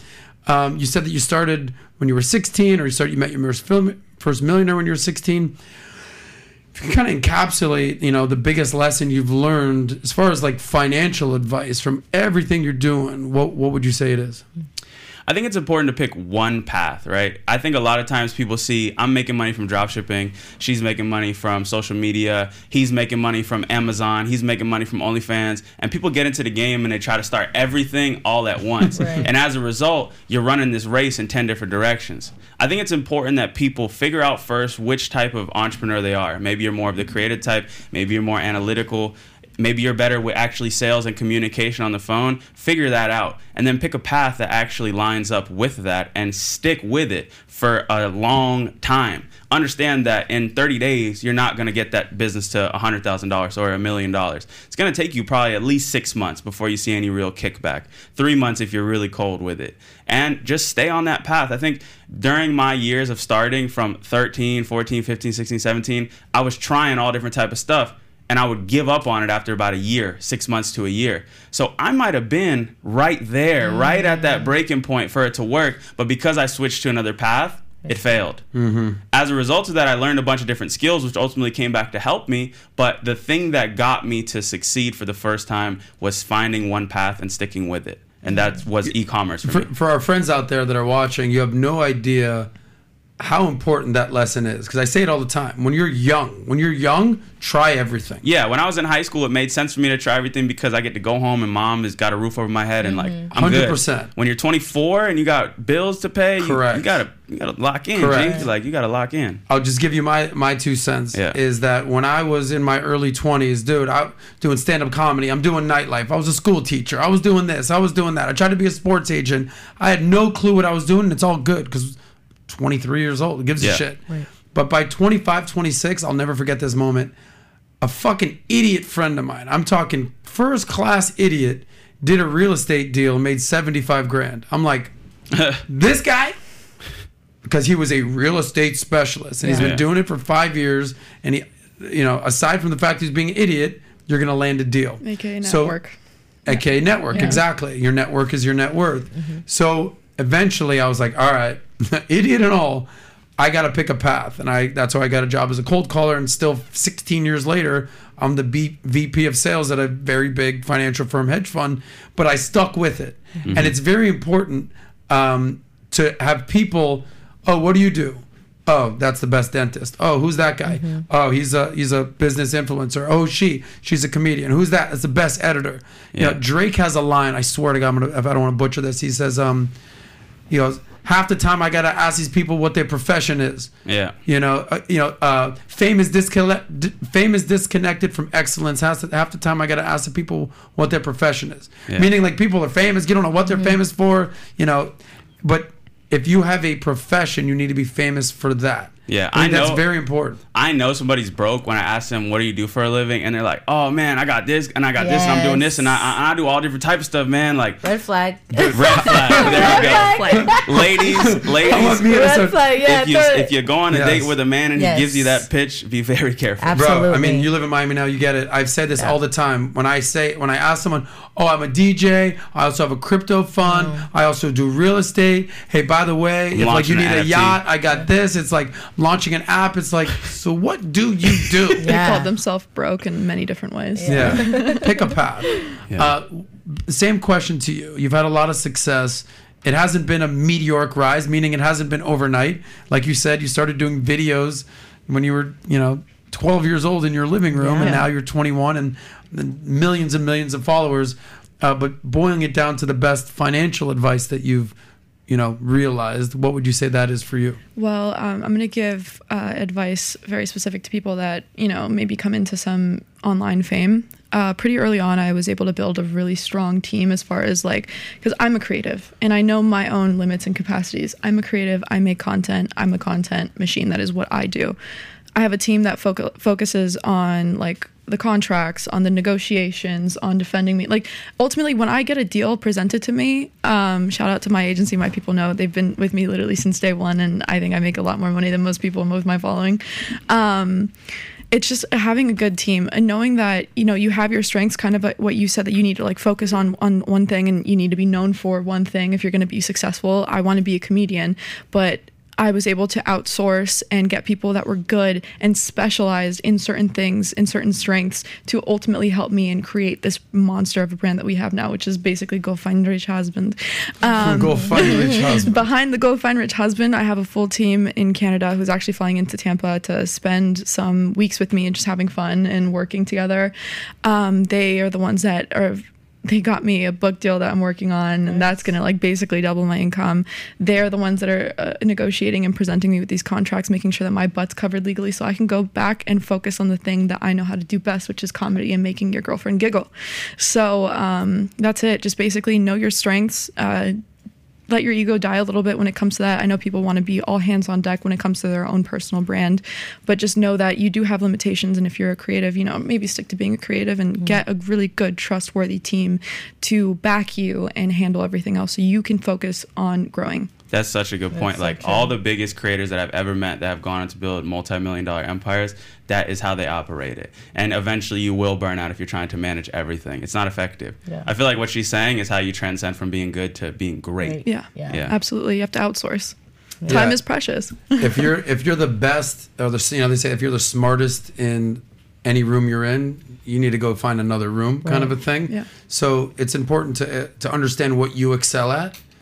And what you clearly do not, and build a team that helps you with that. Like Malik right here, great editor.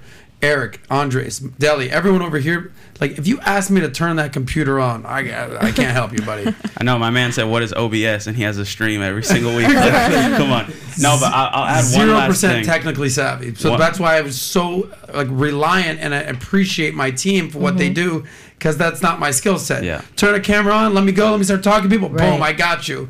Couldn't turn on a camera on myself. You're an exceptional interviewer, by the way. Oh, thank you. Yeah, I feel like this team is great. I was watching the content before coming on. Obviously, I was a little bit scared in the beginning because most of the people that want to interview me, they genuinely believe that this is my character, and their whole thing is to attack me. I knew. So I've just been I don't really feel like being attacked by someone who is just not worth my time. But I was watching everything, and I was like, wow, this is a great interviewer. You ask the questions that people really want to know, and you maintain it without bias, but you also are not afraid to play devil's advocate and put your 2 cents in. So I congratulate you. I appreciate it. I appreciate that. I think I view myself as almost like an arbiter of conversation, or arbiter of truth. I'm just trying to establish, all right, let's say you were that Russian sugar baby driver, mama.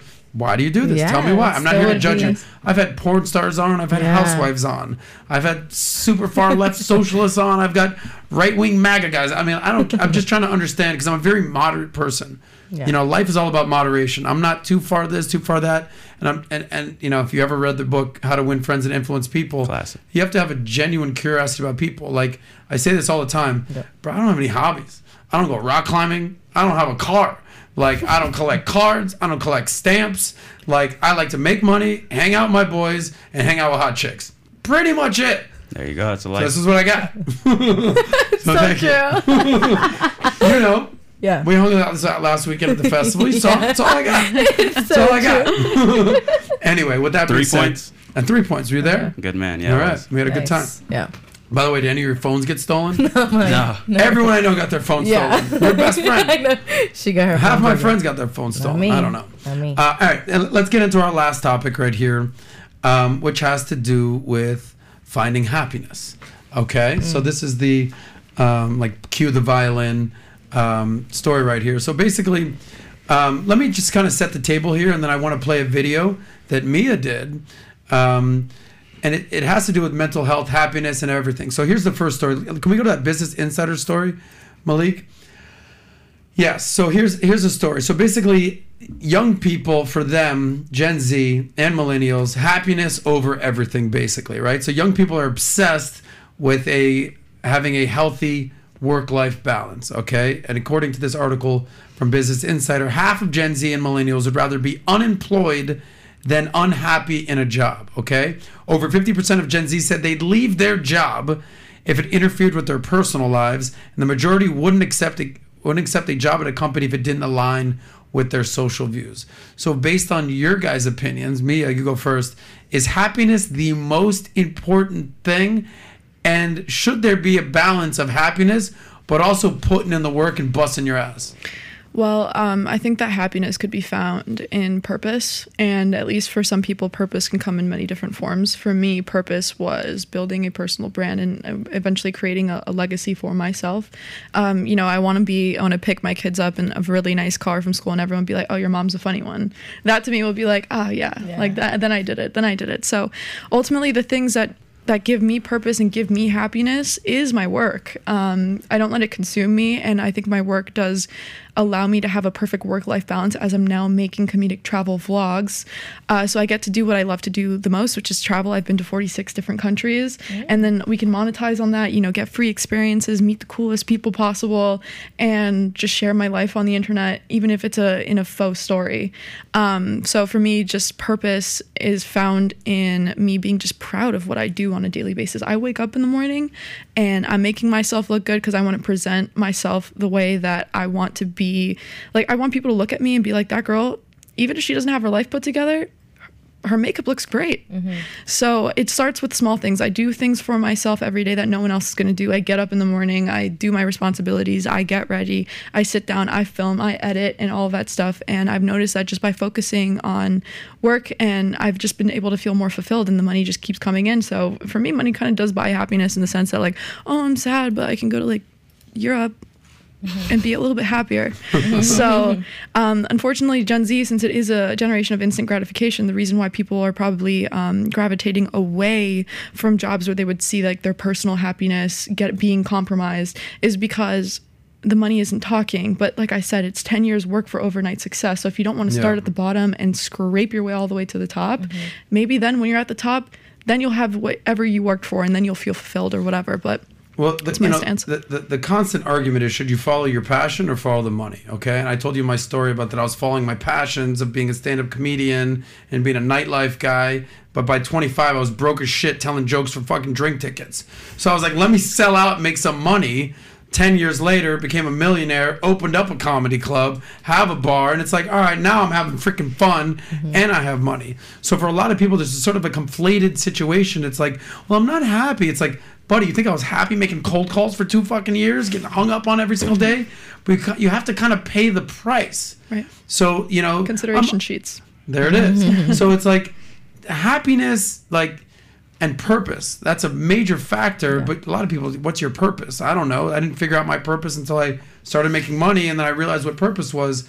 So they're kind of conflating these two things. I get it, you know, but I don't know. What are your thoughts on this? I mean, you're a guy who had to grind. You said you wanted to be a YouTuber since you were, as long as you remember, and a business guy. You weren't exactly happy when you were starting your YouTube, getting 0 views on your first couple videos.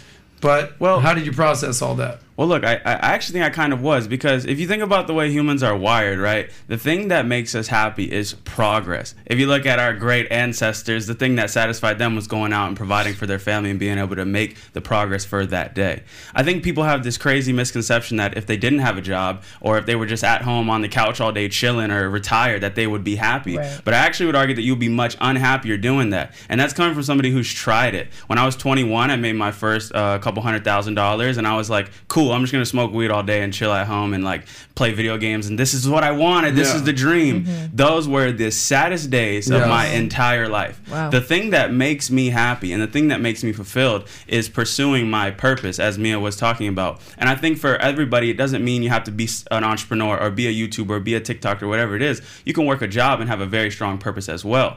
It's just finding something that calls to you or something that looks interesting to you and working towards that. I think that is where the ultimate happiness will come from. You will not find happiness from inaction. You will not find happiness from being lazy. So I can speak for myself on that. Maybe there's somebody out there where their ultimate dream is to play Call of Duty 18 hours a day and eat chips. But for me, as somebody who's literally tried that lifestyle, it is miserable. You know? So 100%. Find something that you can progress in and see how you feel after going through that process, because it could shock you. So you use the word chillin'. I talk about the word chillin' all the time.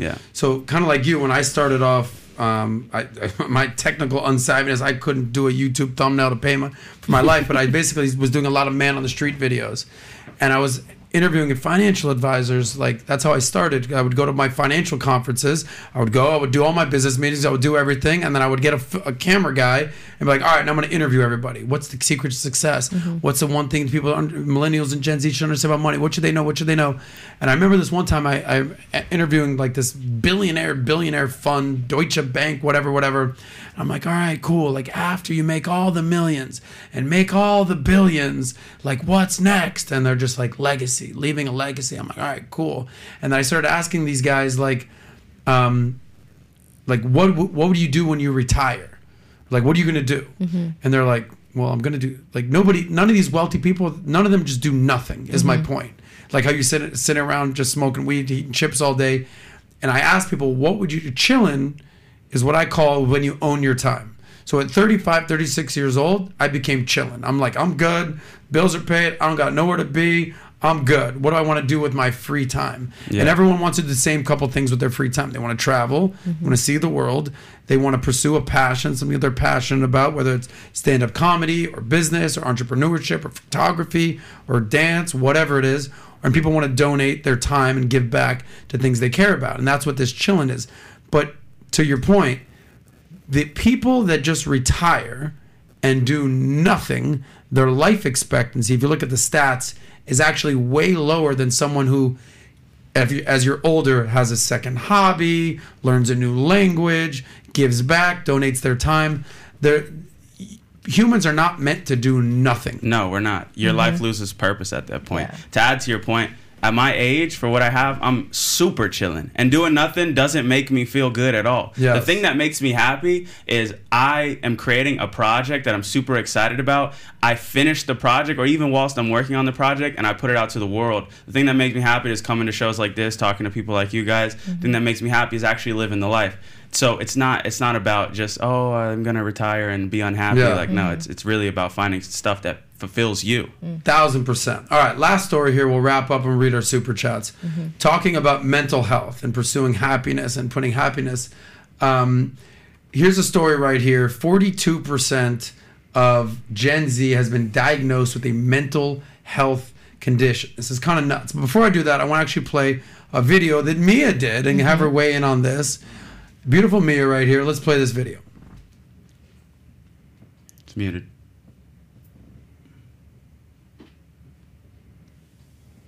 Try it again. Some might be on production end. It's what? Might be on a production end. Everything's muted. Everything's I used to hate myself, and now I consider myself to be one of the most confident people that I've ever met. You guys always ask me, but how? Like, tell us how, and I'm about to do that. Do you see this makeup? Do you see this hair? Do you see my nails? Do you see the way that I'm dressed? Do you see the way that I accessorize? I do this every single day, even if I have nowhere to go. Back when I was struggling with self-confidence, depression, I was depressed, like actually, and I noticed that I would only kind of like myself a little bit more when I put in a little bit of effort to the way that I looked. And I'm not saying just do your makeup and you're gonna feel good. I'm saying, baby, the routine is gonna make you feel good. I wake up every morning at 6, go for a walk, then I do my comprehensive skincare routine, then I do my shower routine, then I do my makeup, and I'm ready to go by 8:30 in the morning. But by 8:30 in the morning, I've already done 3 things for myself that no one else can do for me. I challenge you all to get ready every single day for a month. Create a morning routine and let me know how you feel at the end of the month. It's powerful. So that's awesome advice, especially for a female. Okay, for a female. I mean, guys, we have got routines too, whether it's meditation, yoga, skincare, whatever, working out, doing your thing. Hey, we need some more motivational Mia. That's some good stuff. We like it. Some more motivational character. So alert. let me That's get your guys' thoughts stuff. on this. So when you see this nationwide survey, 1,000 people surveyed between 18 and 24, 42% of Gen Z is diagnosed with a mental condition. Insane. The main conditions being anxiety, depression, ADHD, and 1 in 4 were diagnosed since COVID, meaning in the last 2.5 years. So Gen Z, on top of that, spends 4 hours a day on social media, and 85% of Gen Z are worried about their future. So how real of a problem is this, Mia? Well, I also believe that since we have access to so much information and Gen Z is still trying to figure themselves out at this point, a lot of these issues maybe were also prevalent in other generations, but there wasn't that like self-diagnose culture that we have now. Right. Now I'm like, why can't I sit still? I type it in, WebMD comes up, it either tells me I'm dying or I have ADD. Yes. So it's also like we have access to so much information that we're just trying to diagnose ourselves to almost make an excuse. I do have mental health issues myself, as far as like I can't sit still for extended periods of time. I'm like shaking my leg and I'm like moving my hand. I'm trying. It's like 5 minutes left, man. Don't freak out. I know. I'm just like, breathe. We could do this. But it's almost like it's not a weakness at the end of the day. Like, yes, I would consider myself a person who has been depressed and didn't know what to do. But at the end of the day, like, I did find my purpose, and that really helped me move forward. So it's very interesting that this percentage aligns with the percentage of people that are just like, I don't want to pick a job if it's going to compromise my happiness, because it's also people aren't pursuing things that could give them purpose. Right. And then there's also a direct correlation to mental health problems. So it's almost we talk a lot. This generation is a generation that's not afraid to share their opinion, but I think we need to be more doers than just thinkers or whatever. Complainers. Exactly. Doers over complainers. Doers over complainers. If you don't like something, change it instead of sending a tweet. Yeah, well, I'm definitely sitting with some doers and not complainers. Yeah. You know how they say that comparison is the thief of joy? Yeah. You ever heard it out there? I think a lot of the problem with social media is that, especially with Instagram, people, you see these lives and you're like, man, why isn't that me? But the reality is it ain't all about that on social media. Like filters, fake stuff, fake news. It's not exactly all that it's cracked up to be. Yeah. Anyway, with that being said, we're reaching the end of the show right here. We've got a hard out because, we've got another show right after this. But this is the part of the show that we call the happy ending. Okay? You said that so... seductively, Natalia. Happy ending. There you go. Let's hear your best Russian. No, it wasn't even an accent. What was that? I don't know. It's just like when I do my voiceovers for my travel vlogs, I'm like, how do I make myself sound as sexy as possible? So I'm like, happy ending. I think half our audience just went to the bathroom for a second. Hey, Adam, before we get to the happy ending, I want to add on to this real quick. Sure, go ahead. I feel like the main reason why the majority of Gen Z people are depressed is because of how accessible it is to get dopamine these days in an easy amount. You can go on TikTok for 30 minutes and your brain is going to be firing off at 1,000,000 miles a minute. You can go on YouTube and you can watch a 20-minute video that's going to achieve the same thing. You can play video games. You can eat shitty food. I think what most people should work on doing if they want to feel happier is finding real sources of dopamine, whether that's going outside for a walk, whether that's having quality conversations with their friends, whether that's working out in the gym. Those things will do wonders on your mental health, and you will see a transformation in yourself like none other. Yeah. So take a deep dive and see where you're getting your dopamine from, because I'm telling you that is typically the source of why you feel depressed all the time. I gotta tell you, that information was dope. Yeah. Speaking of dopamine, I appreciate that. I'm glad you weighed on. I see the pun. Yeah. See what I did with that. And Ty, before we go to the happy ending, is there anything you want to read? Quick shout outs real quick? Quick shout outs. We've got a super chat. DL Saint, I really want to know the podcast, $20. Thank you again. I'm a stand-up OG. Ask Vinny. You must fail and stand up. There's no other way around it. Check out Candace Thompson, LA comic. She's a beast. She's done Rogan. Thanks for the suggestion. Yes. I'll look into it. And then we have another one also from him. This one, I guess, is for you. It says, it was a hit piece, bro. Stand on it. It was designed to a hit job, and it does better. Sounds like a hit, and it lands. So. Hey, well, look, if you feel it was a hit piece, that's okay. I'm going to live my life regardless. There you go. Thanks for that, deal. Saying $50. Thanks for the donation, G. Yep. And then we have a last one, which is this one. It's Get Saint and Sinner on the SOSCAST. Get who? Get Saint and Sinner on the SOSCAST. All right, sign them up. Write that down. We'll get on. All right, now it is time for the happy ending. We got to wrap up right now. So listen, this is where we give you guys the opportunity. Real quick, happy ending. What do you want to be known for? What do you want the people to know about you? What do you want to plug? You've got a bunch of people watching. You got cameras on you. Go ahead, Mia. Look into that camera right there. You got this. What do you want the people to know? What I want to be known for. I want to be a great comic. I want to be a great businesswoman. I want to be a great future mother, partner, everything. Ultimately, I just want people to know that with the time that I had on this earth, I gave it 100% my all, and this was genuinely the best that I could do, and I jumped at every opportunity that I could, and that I'm living life to the fullest. Amazing. Jordan Welch, go ahead, bro. Yeah, I would just say you guys can look at my story and realize that it is possible. I started with nothing, growing up with a single mother, and I've been able to build and sell a company, running a 6-figure-a-month business now, and I'm about to hit 1 million subscribers on YouTube. I don't say that to brag. I say that to show you that it's possible. So maybe if one person watching this video could be inspired to start their journey or take it more seriously, I feel like I've done my part. That's my mission above all else. Love that, bro. Thank you guys for being here. Here's my 2 cents.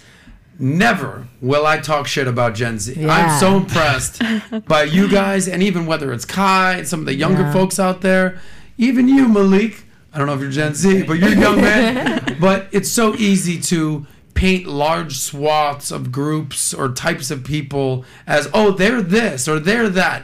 Everyone's an individual. Everyone has to look in the mirror and say, I did this, or I have to own up to this, or I fucked up. It's so hard to take individual responsibility. But here we have two very amazing case examples of people who said, I want this, I'm going for it, I'm doing it. And you know what? Just like they said, you can do it too. With that being said, thank you guys for being on the SOSCAST. This has been awesome. Yes. Appreciate it. Thank you guys for tuning into Valuetainment. Subscribe. We'll see you guys next time. Save that money. We out. Go find